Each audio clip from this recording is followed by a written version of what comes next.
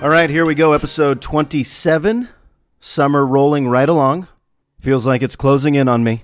It's going to end soon, which kind of feels like when the year ends. And then when the kids come back, as teachers feel, that is when the year begins. January 1st, that is not when the year feels like it begins. My calendar is askew. But enough about that. It has been a heavy week of studying family history in the house, which can be fun, can be weird, can be surreal to really trace back your roots. Something we should all do. But for a lot of us, it's, I'll get to that later in life. I'll get to that. But it just so happens that this week, both my wife and I had reasons to study a little family history. And my realization after all of this is that people are having less children nowadays. Family sizes are a lot smaller. Less babies. Plenty of reasons why. But a few years ago, my wife received a book. You know the hit book, Rolag, From Norway to Minnesota, yeah? Don't you know?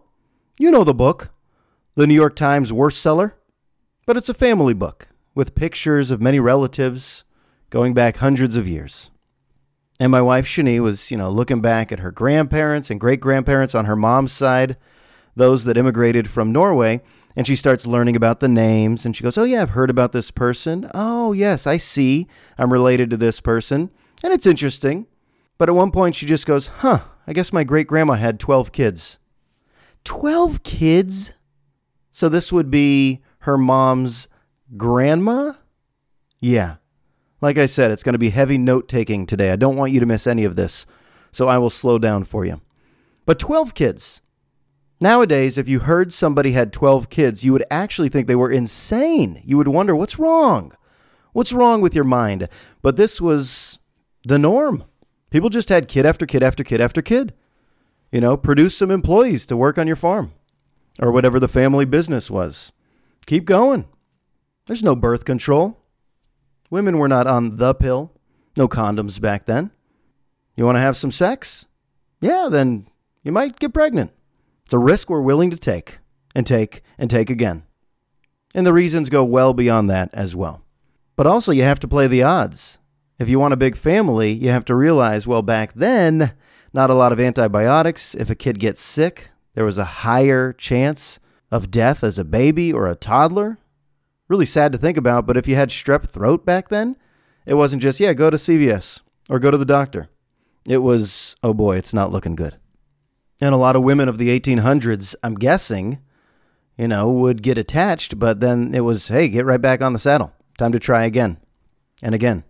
So the idea of having 4, 5, 6, 7 kids was totally normal. And I don't think there was an emphasis placed on each birth being so sacred and special. I don't think in the 1800s, old Margit was having a baby gender reveal. Fill the piñata. If it's pink powder, it's a girl. And if it's blue powder, it's a boy. Take a swing, Margit. Go ahead. Take a swing now. Margit's going to find out the gender of her 11th child. Everyone gather around the village. I'm guessing there weren't baby showers where everybody comes and you open gifts. Thelma's registered at the general store. Everybody should buy her a binky and a lovey and a bottle warmer and a jungle gym. Think about all the things we flood our babies with. And we feel like we need them all. Make sure you get Thelma her Ergo. Of course, none of this existed back then. But we are convinced that we need every contraption, appliance, accessory to stuff into that diaper bag to make their lives more comfy. Maybe we do need it. We've evolved that way, but it is amazing to think about. Back in 1800, the year 1800, the average amount of babies, I believe, was like 7 or 8. Nowadays in America, the average is like 2.3. It's weird that I'm giving you a point, right? 2.3. Anybody having a 0.3 baby? That's how the stats work, okay? I'm not crunching the numbers properly, but you get what I mean. And there was a study. I'm bringing you stats again. There was a study that 30 years ago, the ideal family size was closer to 4, and now when people are surveyed, they go, closer to 2. Big reasons are women don't exactly want to be tied to the home. Or women can't be tied to the home. Families rely on their incomes. Maternity leave in America, it's an ugly thing. Women don't get enough time off. Paid time off, I should say. Plus, a lot of women, it's a generation of independent women who are not feeling the need to stay home and have 10 kids and raise them on the farm. I have no clue what this accent is. It just sounds like an old accent to do. Raise them on the farm, yeah. And the costs. I guess we should not forget the costs. I think I read it's about $190,000 that you spend from 0 to 18 over a kid's life in America now. So from the time your kid is born to age 18, the average cost is about $190,000. And I guess that takes away the special aspects of it. You don't want to just extrapolate all costs every year and start calculating clothes, food, okay, medical bills. If you're just viewing your child as some number to calculate, it's not going to be so fun. But a lot of people are more aware than ever. I mean, daycare. We're starting some daycare action in August. That's daunting, simply because of the price tag that comes along with it. That's one of those necessities. They could charge anything. We have to say, yes, here you go. There you go. Okay, so why is it? Why are Americans having fewer babies? Why aren't we running up the score 5, 6, 7 anymore? Some of my friends have 3. My sister has 3. I highly doubt I will have a friend who has 4. I don't think I will have a friend that has 4 kids. So it'll be 2 or 3. Or maybe some people will just have 1. It almost feels like there's kind of a stigma against having 1 kid. It should be totally acceptable. Totally acceptable. Except for the fact that those parents are going to have to answer the question forever. So, when are you going to have another? Huh? All right. Young adults were surveyed in a New York Times article. These are people who thought when they were younger what they expected they wanted versus today. In reality, what they are going to have. It's far less. Far less. People maybe want more leisure time, some personal freedom. But the number one reason why is that childcare is too expensive. So people are definitely looking at the costs. 64% of people in this survey said, yeah, it's too expensive. Other people who are having less kids than they want say they want more time for the children they do have. That's a good answer as well. If you have 5 kids, mathematically, your focus cannot be with all of them equally. Or maybe it can be. What do I know? Worried about the economy. These are reasons people are having less kids. Can't afford more. Waited because of financial instability. They waited too long. Not enough paid family time leave. Worried about global instability. 37% of people surveyed said that. They're worried about global instability. Struggle with work and life balance. Worried about domestic politics. They met their partners too late in the game. Worried about climate change. Responsible for other family members. Yeah, these are things we don't always think about. Worried about population growth. Prioritizing education and career over parenting, splitting from a partner. Your partner doesn't want children. How about that? I've heard of that. People get married and they think, yeah, I'll convince them down the road to have kids. Good luck. And then the last reason, 13% of people surveyed in this New York Times article said, I just don't think I'll be a good parent. I love that honesty. You know, we're all pretty much told, you'll be great. Isn't that what we say to people? When they reveal the news, hey, we're pregnant. Our response is, oh, you'll be great parents. Do we really mean that to everybody we say it to? No, of course not. But the people that actually possess that knowledge, hey, I won't be good at this. I really do not want to say goodbye to my free time. All of these reasons are valid. All of them. Personally, we want 2. And I guess maybe it is because we're in our mid-30s. I guess that's a little late in the game. But 2 sounds good. 2 sounds like it fills the car properly. Financially, 2 sounds tough. I'm not even going to say like 2 sounds manageable. 2 sounds tough in elegant Marin County. But also, you have to have enough bedrooms for these kids, right? I don't think we're doing the old bunk beds and bunk beds. Here's a cot, here's a hammock, and you'll be on the trundle. 2 to the futon. Anybody buying futons anymore?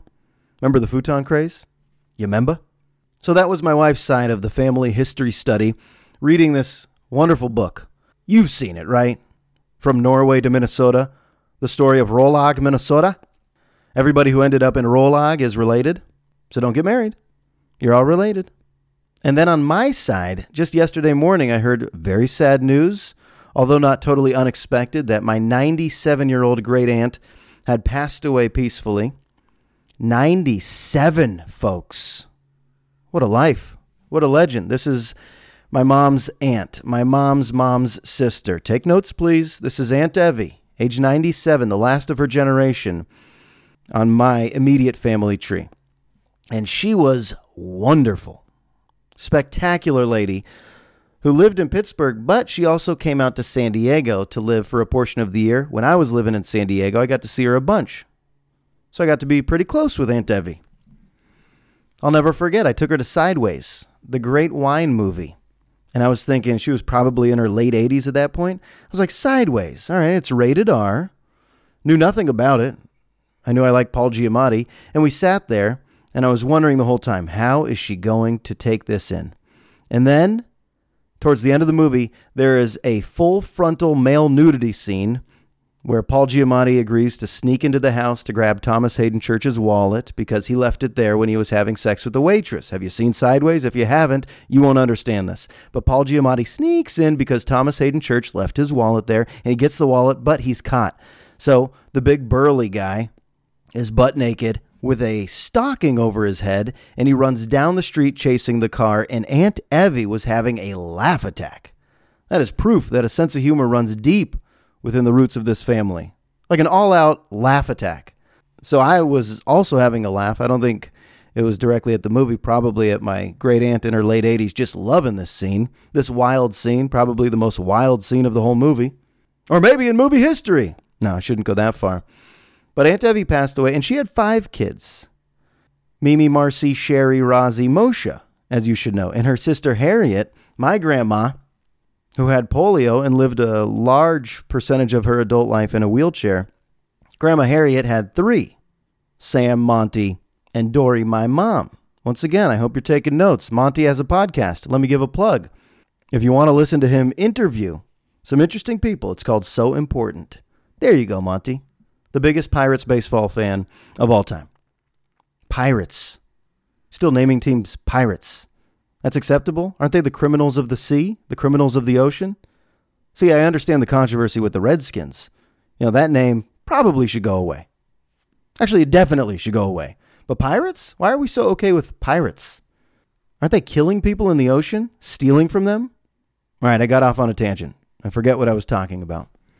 But yeah. The family history being studied this week. So Aunt Evie was interviewed by one of her grandkids, Cousin Benny. You know Cousin Benny. And he's worked in public radio himself. He was in Whitesburg, Kentucky, producing radio. And he interviewed Great Aunt Evie for 16 minutes, and it was amazing. Her responses were so deep and special. And it's going to be a capsule, how to remember somebody, audio. See, I love books, I love photos, but as you can tell, I love audio the most.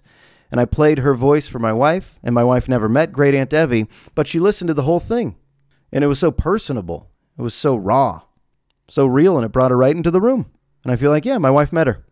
The day before she died, we played the whole interview, and I was like, yeah, Benny did a great job of grabbing the essence of Aunt Evie, and she talked about her poetry. She talked about her family history. This lady wrote a book herself.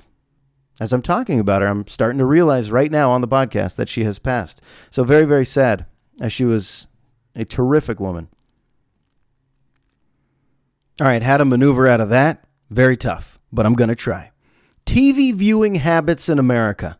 Ask yourself right now. You could put the pen down. No more note-taking on the old family trees. But TV viewing habits in America. Ask yourself right now, how many hours do you watch per day? Do you wake up with it? Is that how you receive your morning news? Do you go right to the TV, turn it on? Or is it more of an evening thing? I'll give you a chance to crunch the numbers, calculate it. How many hours? Well, according to a Nielsen study, and this was a shocking stat, Americans watch 5 hours and 4 minutes of television per day on average. That number is sickening. That makes me want to become anti-TV. The glow of the TV sucks us in. That's why they say no screen time for babies in their first year, because it'll take their attention away from all the other wonderful things, like looking at ducks and birds and appreciating trees and the sky and the clouds. You put a TV on, the baby's attention goes there. Well, I guess it doesn't stop. For adults, it remains there. 5 hours and 4 fucking minutes on average of TV? Not to say I haven't done that. I mean, on NFL Sunday, come on. You wake up with the 10 a.m. game. get into the 1 p.m. game, and then Sunday Night Football. So, yeah, there are certain days during football season, I assume I'm watching about 8 to 9 hours. Okay, I'm embarrassed to say that, but it's true. And then Monday night, just got a text. But then Monday night, for the gamblers, right? Isn't that the history of Monday Night Football? Hey, give them a chance to win their money back. Then you're watching 3 more hours, not to mention if you're a college football fan. But that's just live sports I'm talking about. That's not pulling every American into their TV for 5 hours and 4 minutes a day. Some people may just have it on throughout dinner. It's just like background glow, background noise. But this Nielsen study, I think this is a year old, 5 hours, 4 minutes. I think this is the Netflix generation we're in right now. Netflix says people finish a season of a show in 5 days. That's kind of disgusting, right? A season of a show in 5 days. And of course I've done it. But they've changed the game. They've changed the paradigm. You used to watch a TV show like Perfect Strangers with cousin Larry Appleton and Balky Bartokomous on Tuesday nights. And then you would wait a week, and you didn't even think twice about it. Of course, you have to wait a week. And occasionally there was a to be continued. So you might think about it. You know, the quicksand episode. Uh-oh, they're too close to the quicksand. Are they going to fall in? And then at the bottom of the screen, to be continued. You had to wait a week. Netflix, you don't even have to wait 10 seconds. It starts the clock at the bottom. 5, 4, 3, 2, 1, new episode. Boom. And you kind of rationalize, yeah, I probably have another half hour in me. And then at the end of that episode, 5, 4, 3, 2, 1. Yeah, I'm tired, should go to bed, should read, should probably get enough sleep, but I probably have enough energy in me for another episode. So Netflix says people finish a full season in 5 days. I just did Last Chance U, and I think it's 8 episodes in 3 days. Those are full 1-hour episodes. Last Chance U on Netflix is a really exciting show. It's not for everybody, though. I don't even think it's just for sports fans, though. I'll say that. The premise of the show, real quick. It's a junior college football program. This is the 3rd season of it. I guess the formula is find a wild coach who likes to yell at his players, verbally abuse them, but knows how to recruit the top talent, guys who have fallen out of the D1 programs for weed or personal issues or anger issues, or they didn't make grades, so they have to do a year at a JC just to get back on track. And they all have the same dream. NFL, NFL, NFL. And every season, Netflix goes back to their hometowns, and you get to see the rugged, sad ghettos that a lot of them are from. And that's the perspective I need whenever I start whining about, oh, back pain, or I didn't get my 7 or 8 hours of sleep. You watch some of these episodes of Last Chance U, and you see these unfortunate backgrounds of some of these players. All of a sudden, just for me personally, I'll say, I don't feel so bad about the little things that I complain about. And then it makes you just sad and pissed off at the system. It's crumbled for so many young people. We'd love to say education is the key, but if they're living in these areas where they're scared to go to sleep, how could their focus be on academics? And that's why I know Chris Rock makes a joke about it. For young black kids in America, you better have a jump shot or want to be a rapper. Chris Rock tends to make that funny, but we all know it's not a funny topic. The key to getting out of the ghetto should not just be sports or rap, and that's what the show focuses on. Luckily, each season there's like a solid educator who tries to get through to these kids. Do they really? I don't know. The editing must be phenomenal because they make it look like there are breakthroughs, and then you just have to Google, what happened to this guy? What happened to Emmett? What happened to Malik? What happened to Dante? You just start Googling the show because you need to know. That's reality TV. You're so invested, and then 5 minutes later, you're like, may never hear about that kid again. So I've come to the finish line of my TV watching. I'm still going to watch, but I'm going to change my habits. Guaranteed. Changing my habits. I'm going to say 1 hour and 11 minutes per day. And you're probably saying, bullshit, Rosenberg. What about Warriors basketball or Aztecs football? And I'm saying you're probably right, but let me at least lie to you and say an hour 11 on most days. I can do it. Pick and choose. Don't become committed to too many shows at once. I know myself. Saturday Night Live will be a staple, but I could watch that over 3 days and have 0 to 1 laughs. 60 minutes? You fast forward enough, that could be a 40-minute show. I'm going to get rid of HBO. That's a waste of money. I'm done with it. I'm not going to watch every single stand-up comedy special. I'm not going to watch every single sports documentary. Yes, I am. I'm not going to watch every dumb comedy starring Will Ferrell or Zach Galifianakis. Okay, now I'm just contradicting myself because you know I'm about to do all of that. But still, I want to. I want to change. Who's watching 5 hours and 4 minutes, though? That'll just make you dumber, right? We can all agree. If you're consuming that much TV, think about the things you're not consuming that could actually stimulate your brain. Isn't it weird how much TV you can watch? We all know we could watch 5 hours. But when it comes to reading 3-4 pages, that could make you sleepy. I think Bill Burr has a joke about that. It's weird. We all aspire to read more. A lot of people do. But once you pick up the book, 3, 4, 5 pages in, your eyes get heavy. It's the best cure for insomnia. But still, I've been reading Kitchen Confidential, this Anthony Bourdain book. It's really good. But I get tired. I want to consume more of the book each time I sit down with it. So I guess the key is less TV time. But that Netflix model, that is shaping our culture. Binge watch a full season in less than a week. You know what it causes you to do? Have that, oh, then what? Now what do I watch? And then you scroll and you realize, oh, there's a new show? Jason Bateman? Oh, there's a new movie with David Spade? Gotta watch it. Oh, there's a new stand-up comedy special? Netflix has the most incredible layout. Just the way they show you what's trending, what's popular, what you've watched, what you probably will like, the percentages. It all just gets through to you. Yeah, they're a success. You start streaming live sports, and I'm done with cable, folks. I'm done. One thing I will not be consuming is Comedy Central. Comedy Central used to be so damn good. Remember the early 90s? Comedy Central, endless stand-up comedy.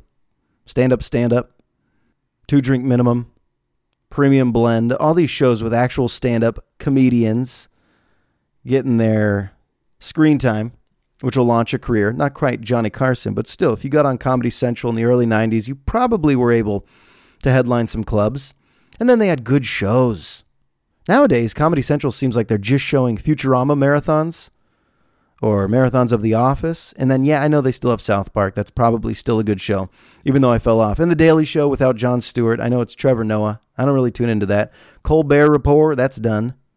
So I don't understand why Comedy Central still exists. The Bruce Willis roast? Not funny. Why are they roasting Bruce Willis? Aren't we supposed to roast people who are roast-worthy? Isn't he just a good-looking success? What negative things can you say about Bruce Willis? Hey, you're good-looking with a lot of money and a terrific career. What am I missing? You got to find the people that need to be roasted. Not Bruce, folks. Not Bruce. That's the most important point I'll make all summer. Not Bruce. You don't roast Bruce. But Comedy Central used to have it all. Win Ben Stein's money? I will. Crank Yankers, the puppets who made crank calls? Phenomenal. Reno 911. There's probably so many shows I can't think of right now on Comedy Central that have been really good. But yeah, that channel, it's almost extinct. They're just showing marathons. Plus, whenever they show a movie, you can't watch a movie with commercials and censoring swear words. You can't watch a movie on TV. Who's watching a movie on TBS where they're changing the F word? Changing the B word, changing the D word, the S word, the C word? No, I need to hear all the words. And then a commercial break so long that you forget what movie you're watching? Can't do it. Won't do it. All right, do you realize, I'm going to ask you this question. Some people just wake up and function without coffee or caffeine. I've met people like this. It's a rare breed, but some people do it. They just wake up and they start to function. They probably yawn, stretch their arms, brush their teeth, and then go to work. I mean, adults. No coffee, no caffeine. You know what they are doing? They're proving that it is possible. So any coffee drinker is an addict, a drug addict, stimulant, need it. Me personally, if I don't have 2 cups of coffee minimum or a fat thermos during the school year, then I'll get a headache. It's not even like I'll be tired. I'll just have a dull headache. So of course, I have developed a dependence, and it all goes back to, I think, my first year in radio when coffee was just always hot and ready for the hosts. It was great. I would feel unprepared to do a radio show if I did not have a full cup of hot coffee right next to me, sipping it throughout the show, feeling like, oh yeah, now my mind is going. Now my brain is snapping off some thoughts. And just to answer your next question, yes, I'm drinking coffee right now as I do this special podcast. Funding for this podcast is provided by Oshman's Supersports, where you can run around the track and lift weights and hit a golf ball. Does anybody remember Oshman's? Are sporting goods stores still like that, where you just get to use everything? I used to go in there to work out, I feel like. I know that sounds ridiculous, but I think my mom would just drop me off at Oshman's, and I would run around the track. I'd play ping pong. I'd putt. I'd go to the driving range, the virtual driving range. I even think they had air hockey. It was like a 40-minute workout to go to Oshman's, and I would buy nothing, maybe a rosin bag to play catch with Rick, but that's about it. God, what was I talking about? Yes, coffee. Coffee. Oh, yes. So people that don't drink it, I know a few. And if they wake up and they go, yeah, but I drink green tea, or I still drink Pepsi or Coke in the morning, that's disgusting. But some people do. Then I'm not talking to you either. I'm talking about the people that are not addicted to caffeine and they just wake up and start to function. Made me question one thing. What if it were never invented? I guess we all could do that, right? Like if we were never introduced to coffee, we wouldn't need it. I could be one of those people, but because we were all introduced to it, all of us coffee addicts at some point, it made us feel like we needed it because we had this symptom called tired. Oh, we got to race through the symptom called tired. Tired goes away. If I never developed this addiction to caffeine, then I wouldn't look at tired as like something I got to solve immediately. Tired would go away. It would dissipate. I would wake up naturally. These adults who are not in any way dependent on caffeine are proving that we didn't need it. Humans didn't need it, but it's big business. And it's natural resources. And natural resources can create wars. Where am I going with this? I have no clue. I guess I'll end with a grocery store observation. Who's getting the tuna in oil? Where are my canned tuna fans out there? All right, where are my canned tuna enthusiasts? A lot of protein. Governor Schwarzenegger, I don't call him Arnold. He was our governor. Governor Schwarzenegger said if you have a can of tuna after your workout, it'll replenish the proteins in your body. I don't know what that means, Arnold. But the governor told me, canned tuna. So I've been a canned tuna person my whole life. Chunk light in water. You're saying, why not solid albacore? Why not the white albacore? I don't know. You're probably wondering how much mayo I use. And I tell you, no, Greek yogurt and a little sea salt. And you're going, what? Greek yogurt? And I say, try it. A little splash of olive oil in there. You got to get the protein, all right? You got to work your tris, your lats, your pectorals, your abdominals, and then get the protein. Your lat pull downs, your squats. If I did squats, I would look like a block of a human. I got to avoid anything that would make me look stockier. That's my goal in life, to not become stockier. I could easily see myself at age 50 just looking like a nugget. Oh, yeah, tuna in oil. Why? We've all made the mistake, right? Tuna can enthusiasts. You didn't really read the label. You got the oil. You opened it and wondered, what's going on here? What's the deal? Got to go tuna in water. All right, that'll be my last grocery store observation. I know it's scintillating, but I got to end it here. That's episode 27. All right, went in a lot of directions, but we'll dedicate this one to Great Aunt Evie. If you want to follow me on Twitter, I'm there, at jrosenberg957. Grab that book off Amazon, Suddenly Facing Reality. Or tweet at me. Send me a free copy. And I will, with a free headshot featuring dandruff, like the Head & Shoulders commercials. All headshots need a little bit of dandruff on your black turtleneck. All right, I'm out of here. Episode 27 in the books. I'll talk to you soon.